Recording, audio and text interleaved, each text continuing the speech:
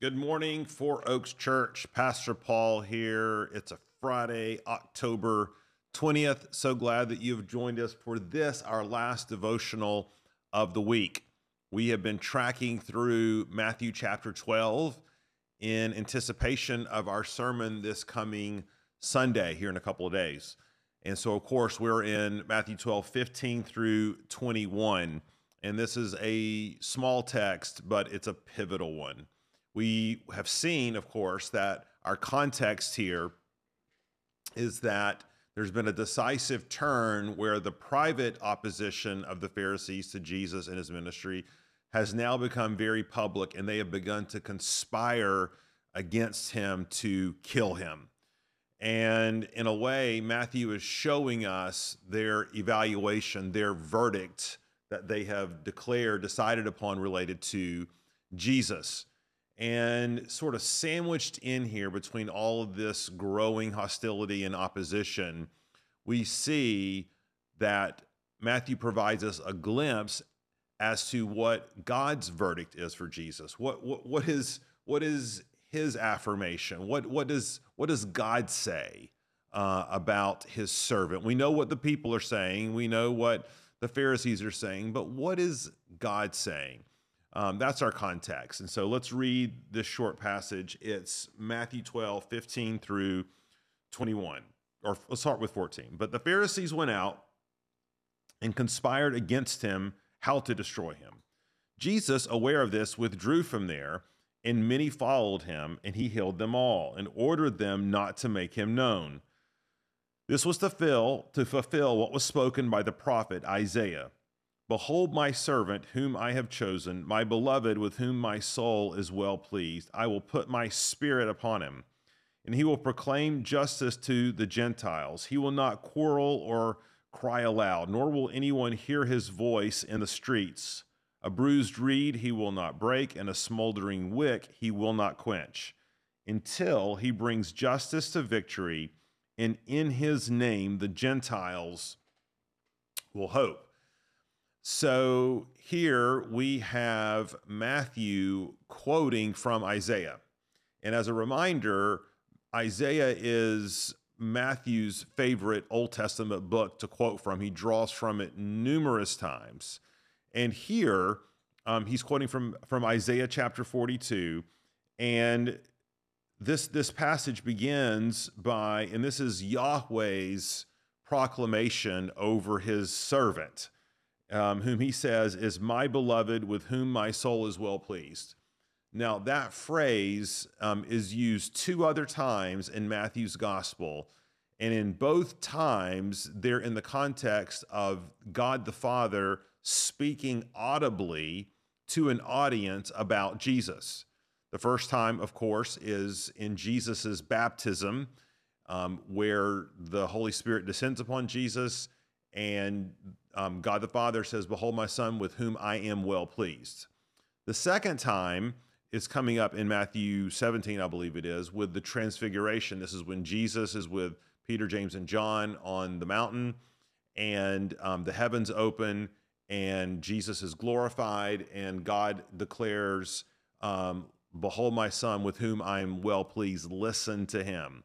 And so Matthew is drawing from that same theme and verse, which comes from Isaiah 42.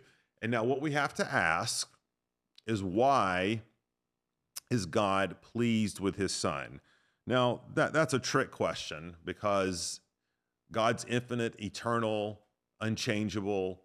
He has had an eternal relationship with himself, one being in three persons, God the Father, God the Son, God the Holy Spirit. Of course, the Father is pleased with his son. There's an internal, joy-filled relationship there that's indescribable and cannot be fully grasped, of course, in this life.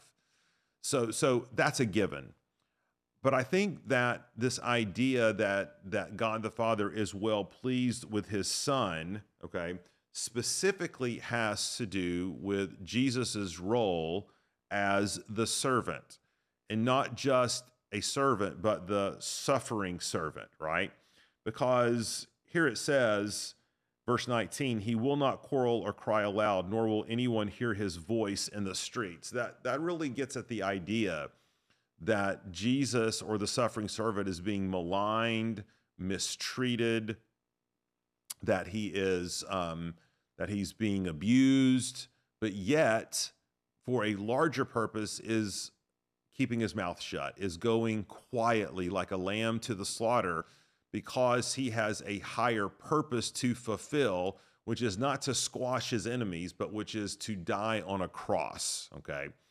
And so I think it's within that context that God the Father is speaking his affirmation over his son. Jesus is withdrawing from this confrontation, not because he's scared, not because he's trying to avoid death, but because it's not his time. He has more mission and ministry to accomplish, but there will be a day when he'll be led into the streets, literally, and he will not utter a word of complaint. So I think it's that context that we're hearing here, that the suffering servant is given affirmation by the Father. Now, I want to go just a bit deeper even than that, because this particular passage, Isaiah 42, is part of a whole series of passages in the book of Isaiah about the suffering servant. And one of the most, maybe one of the most quoted chapters in all the Bible, of course, is Isaiah 53, which talks about the suffering servant. And I want to posit this sort of theory here, or not theory, but just idea, that as Christians, historically, our Orthodox Christian faith has affirmed this idea of what we call penal substitutionary atonement, which basically means we all affirm, yes, that Jesus died and that he died for sins and for sinners. But how was salvation accomplished through his death?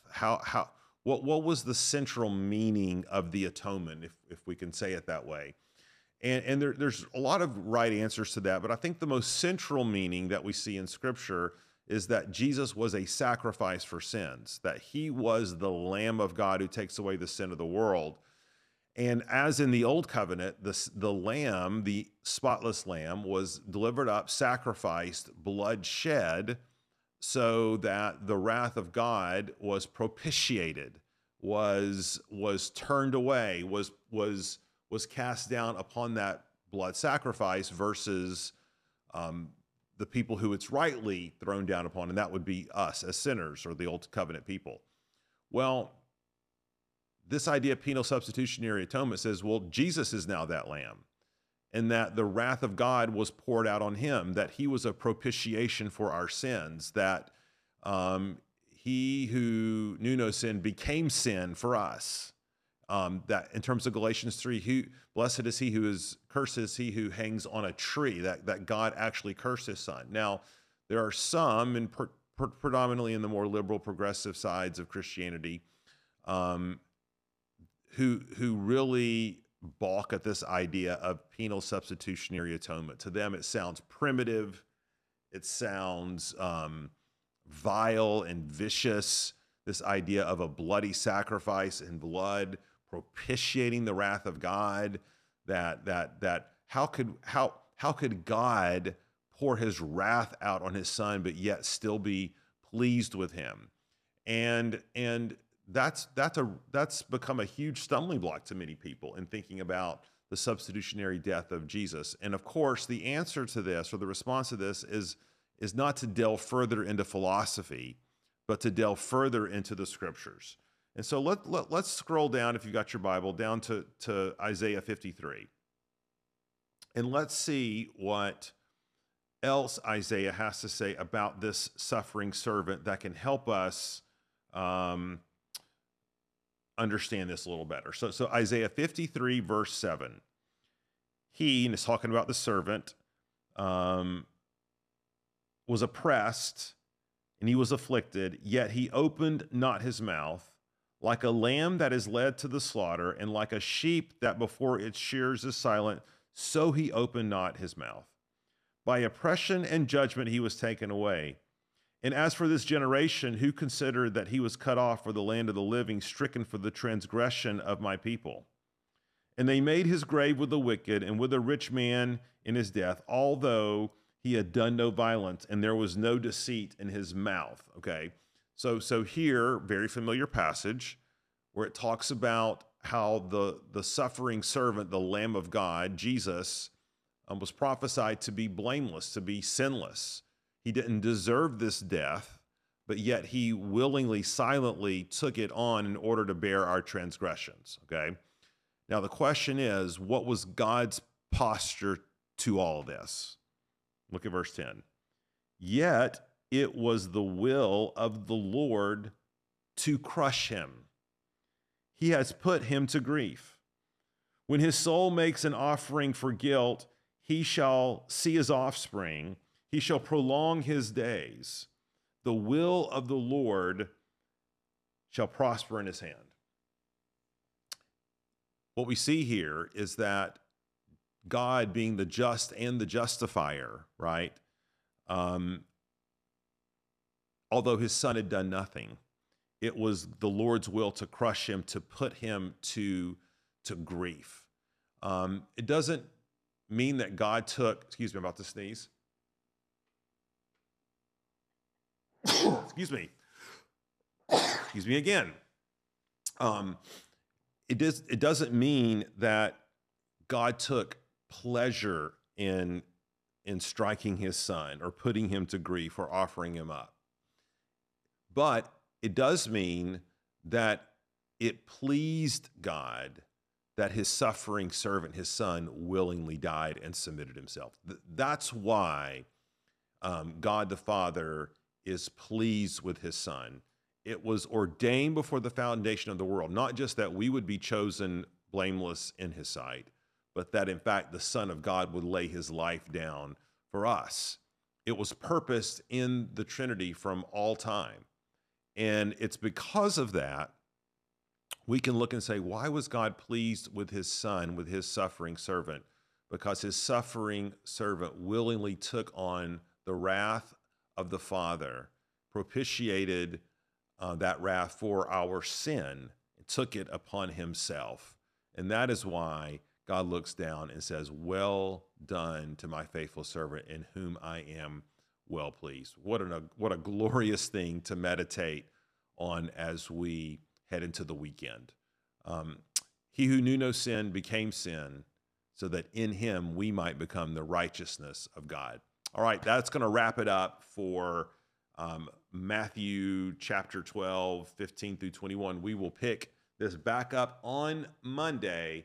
Hope to see you then. Let me pray. Lord Jesus, it boggles our mind. We can't even fathom what you have done for us. And it's the very thing we could not do for ourselves, is to lay our life down and to take away our sin. And you did it by pouring that sin and your wrath out upon he who did not deserve it, who died in our place. So Lord, we thank you for that. We give you praise and glory and honor for that. And it's in his matchless name, Jesus Christ, that we thank you and pray these things. Amen. All right, everybody. Thanks. Have a great weekend. See you Monday.